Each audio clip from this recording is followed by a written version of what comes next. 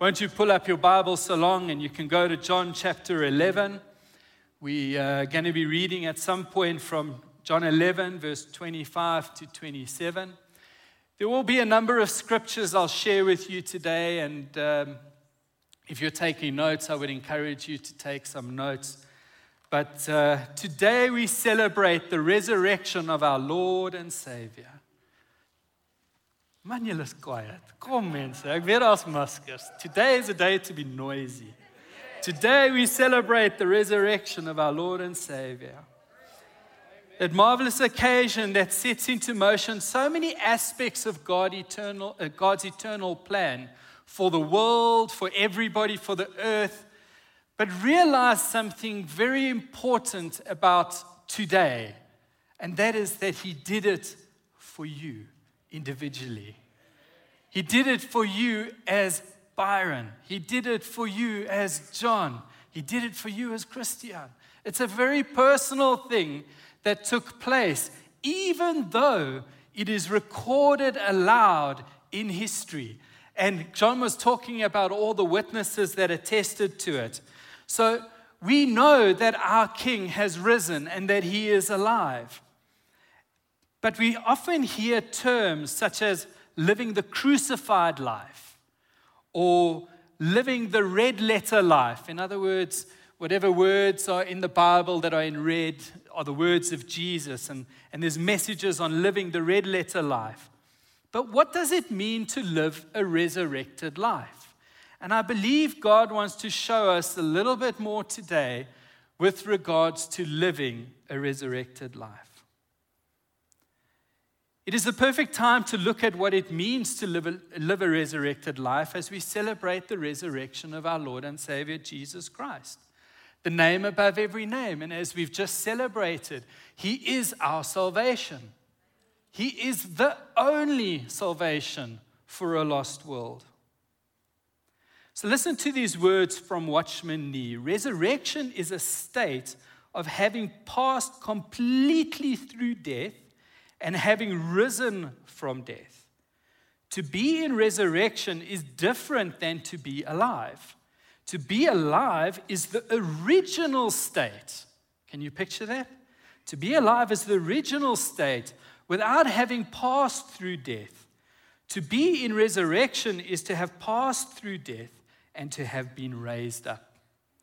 He further states, which I find so very fascinating, that which is not in harmony with God, that which is not of God, and that which cannot last eternally is completely terminated once it goes into death. But that which is of God, compatible with God, and eternally existing, can pass through death and emerge in resurrection. To live the life as a believer pulls us forward and takes us deeper into relationship with God. But when we accept our Lord and Savior, we have a decision to make. It's like we share with Him in terms of the work of the cross. We share with Him in the sense that we enter the tomb. But there is a place in time where we need to make the decision to share in His resurrection as well. And He has purposed for us that the resurrected life is a life that embraces the fullness of the cross, the burial, the resurrection, as well as the work of the Holy Spirit in our lives. So I've asked you to turn with me to John 11. We're going to be reading from verse 25 to 27. And just for a little bit of context, we see in verse 3 that Lazarus was a man that Jesus loved dearly. So he wasn't just an acquaintance or a person that He knew. It was someone that the Bible says Jesus loved. Jesus loved this man, Lazarus. In fact, and I don't know if you ever knew it, but the name Lazarus means God has helped. Now, knowing the story of Lazarus, I find the meaning of his name quite significant. God has helped. We know from Scripture that after hearing of Lazarus' death, till the time he arrived at his tomb, it was 4 days. It seems quite contrary to think of this man Lazarus whom Jesus loved. There's a disconnect between he loved this man and it took him 4 days to get to Lazarus' tomb. And when you read the text and everything like that, I mean, they were mourning his death. In Afrikaans, I would put it this way: hy was goed dood. He was dead. He was dead and buried. And so after these 4 days, and even the text talks about the smell and that they don't want to open the tomb. And even after Jesus told Martha in verse 23 that her brother will rise again, she still misunderstood him. She started talking about the future happenings and the resurrection down the line, etc., etc. She misunderstood. She didn't understand the gravity of what was happening at that moment in time. And then in verse 25, we read these beautiful words of Jesus. Jesus said to her, I am the resurrection and the life. He who believes in me, though he may die, he shall live. And whoever lives and believes in me shall never die. And then he asks her this question, do you believe this? In verse 27, she replies, she said to him, yes, Lord, I believe that you are the Christ, the Son of God who is coming to the world. And you know, God is asking each and every one of us today, do you believe this? He's asking you. Individually, do you believe this? Do you believe that Jesus is indeed the resurrection and the life? The question is not the same as do you believe in the death and the resurrection? The question is different. The emphasis is on, do you believe I, as in Jesus, am the resurrection and life? Not do you believe in resurrection, not do you believe in life, rather do you believe that Jesus is the resurrection and the life. You see, Jesus has ownership of resurrection. He has ownership of life. It is him. It's his very being. And so Jesus is asking us today, not the story that you read in the Bible about the resurrection and life, but do you really believe in your heart of hearts that I am the resurrection, that I am the life? And so, something else which I don't know if you noticed is, but Jesus never in the text says he has ownership over death. He says, I am the resurrection and I am the life. But he never talks about death.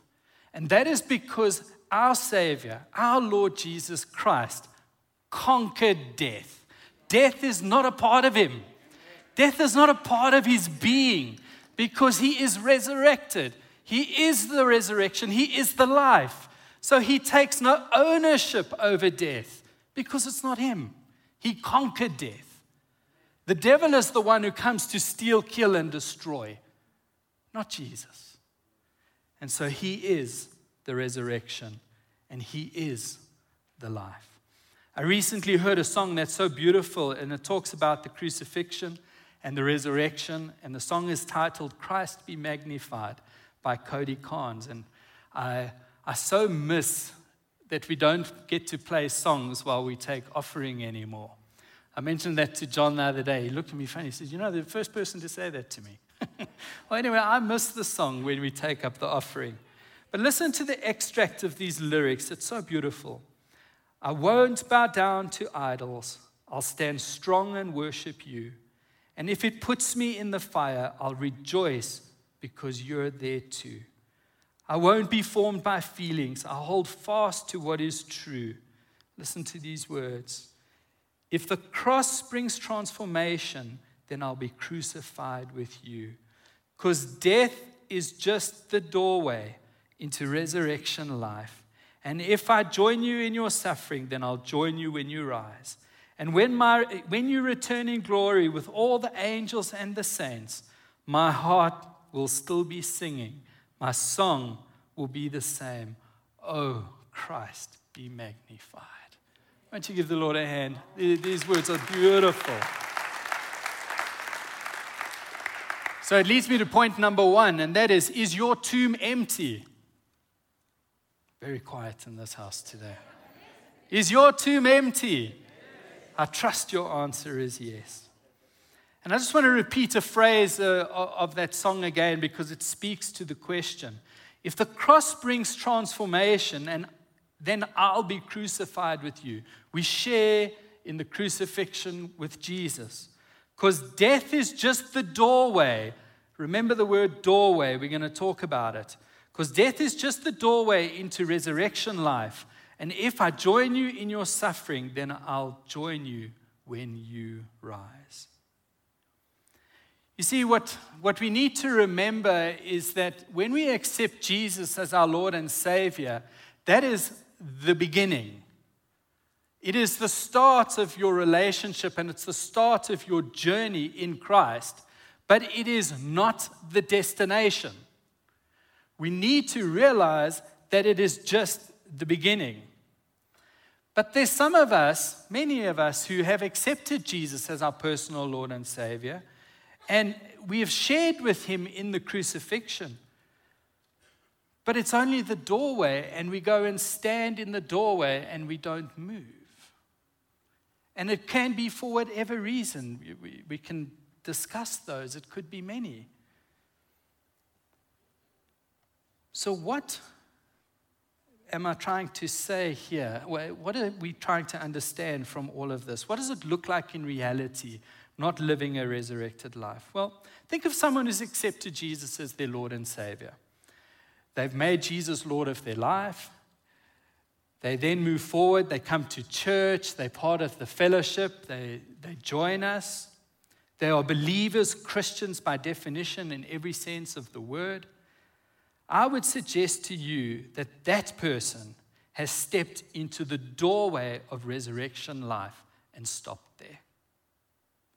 You see, because a resurrected life is a life that is on fire for God. A resurrected life is a fully transformed life. There is nothing of the old that's left, and there's only that which has been made new in Jesus.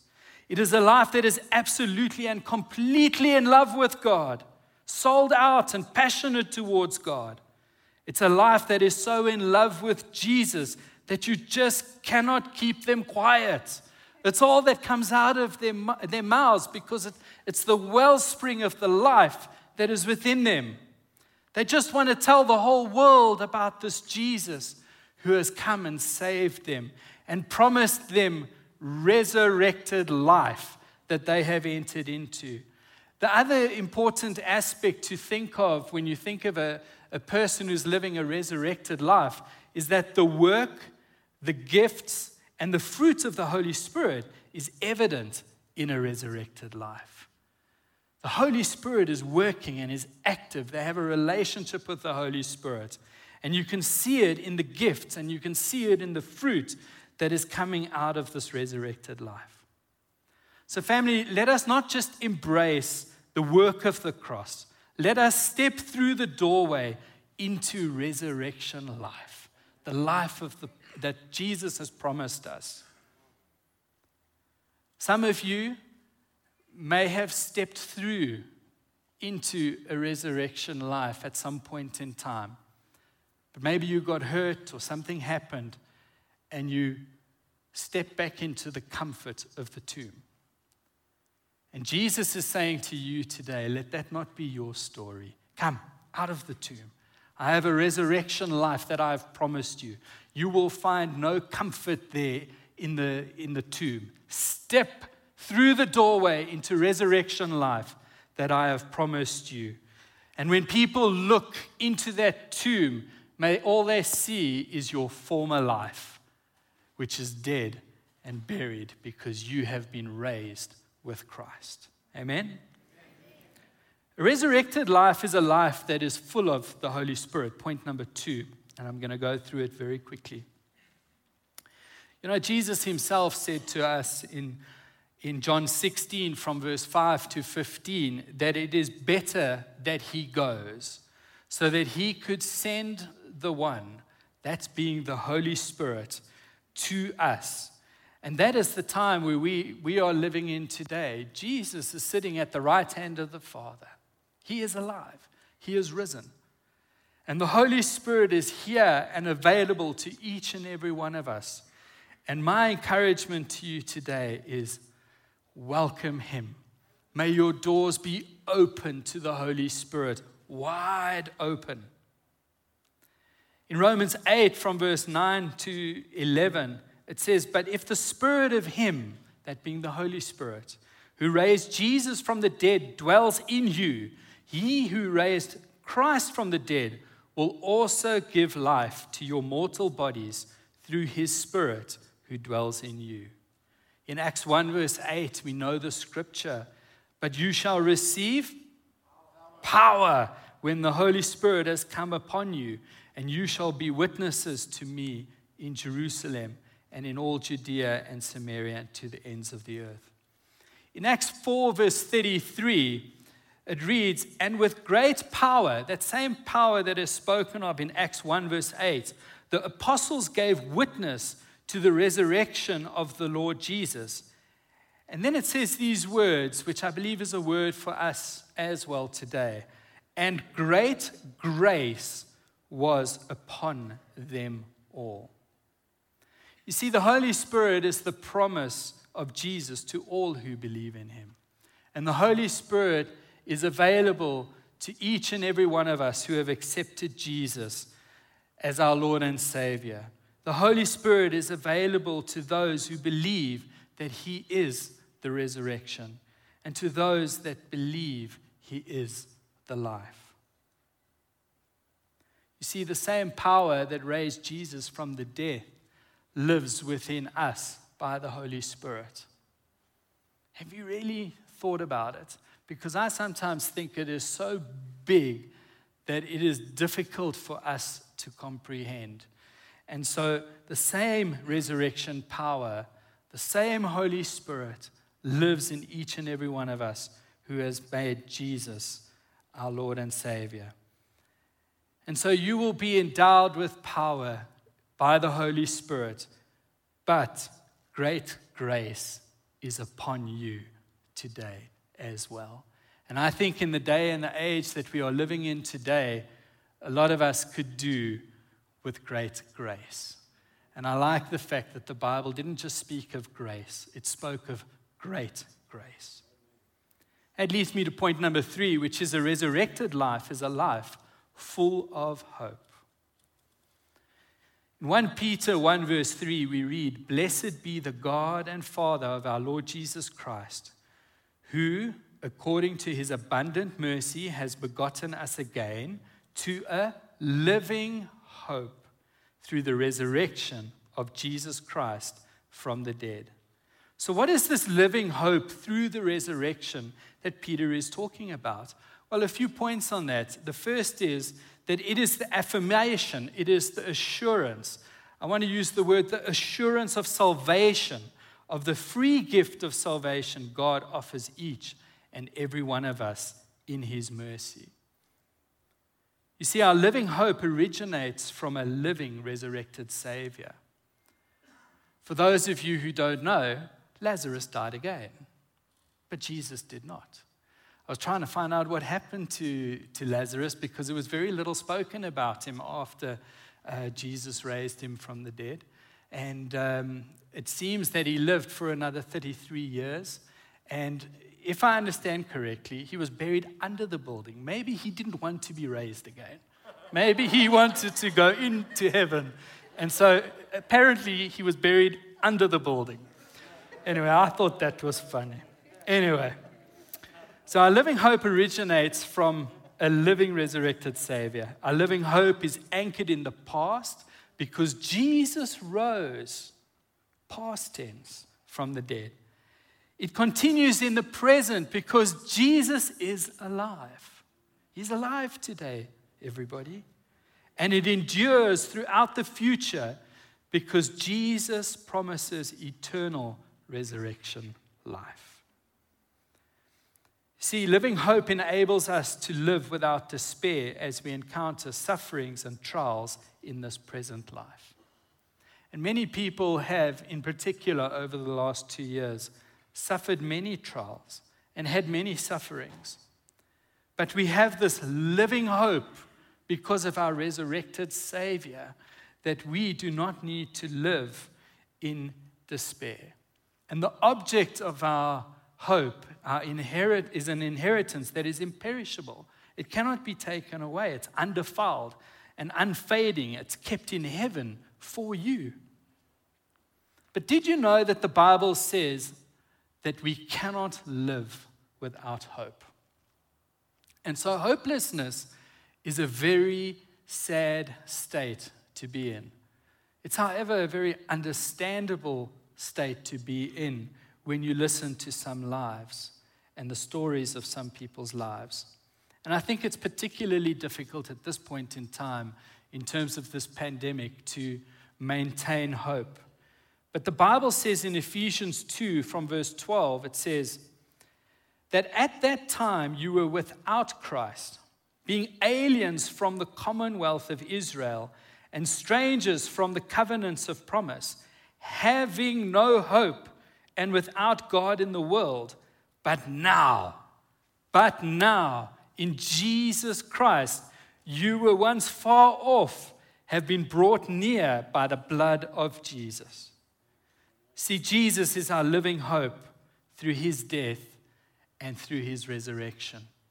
His promise to each and every one of us is life. And as the message, I draw it to a close, I want each and every one of us, no matter where you are, whether in the auditorium or in the Baobab or at home, why don't you just bow your heads for a moment? And if we could maybe just have a little bit of soft music in the background. Because the Lord is ministering to each and every one of us today. And Jesus is saying to you and I today, I am the resurrection and I am the life. And his question to you is, do you believe this? I heard these words a few days ago and they're not letting me go, and I believe it is for many here. God's delay is not God's denial. I'll say it again. God's delay is not God's denial. And God is wanting to resurrect some dead things in our lives today.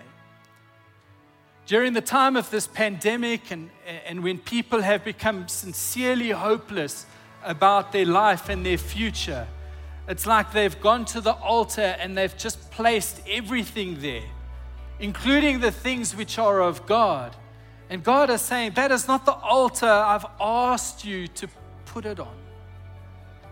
God is saying to you today, bring it to my altar. Come place it on my altar. And that which is not of me will be destroyed, but that which has eternal value will remain.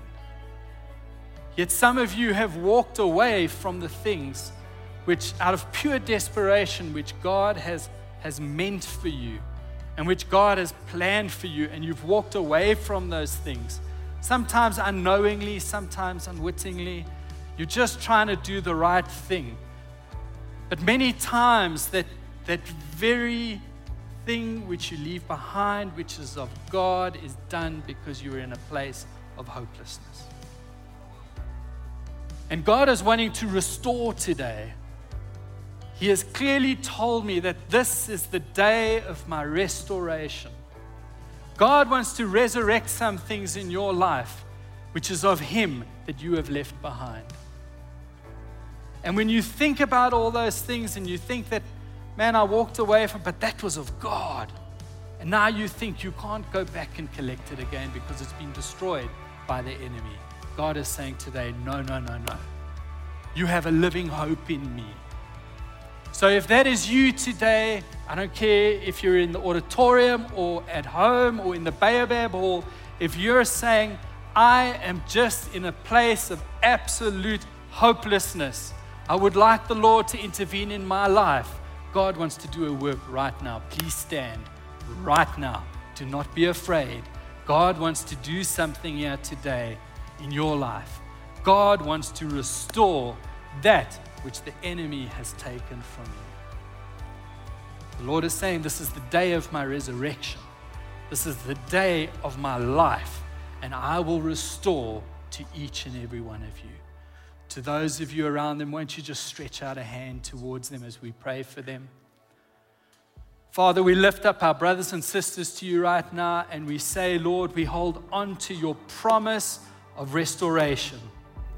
Lord, where we've become overwhelmed by the things of the world, the cares of the world, the pandemics of this world, to the point where we have even laid down things which are of you, Lord, today we say, please restore. Father, we thank you that you are our living hope. We will not find hope in man. We will not find hope in things. Those things are not eternal, and those things will be burnt up. But we turn our eyes towards Jesus, the resurrection and the life, and we place our hope firmly in him. Holy Spirit, right now, will you start to minister to each and every one who is standing right now, who has stood up and said, I've lost everything. I'm in a place of absolute hopelessness. Lord, today we declare in the spirit realm, in Jesus' name, that you will restore, because that is the promise of abundant life you have given us in your word. And so, Lord, we stand on your word. We pray this in Jesus' name, and we thank you for the work of the Holy Spirit in our lives. In Jesus' name.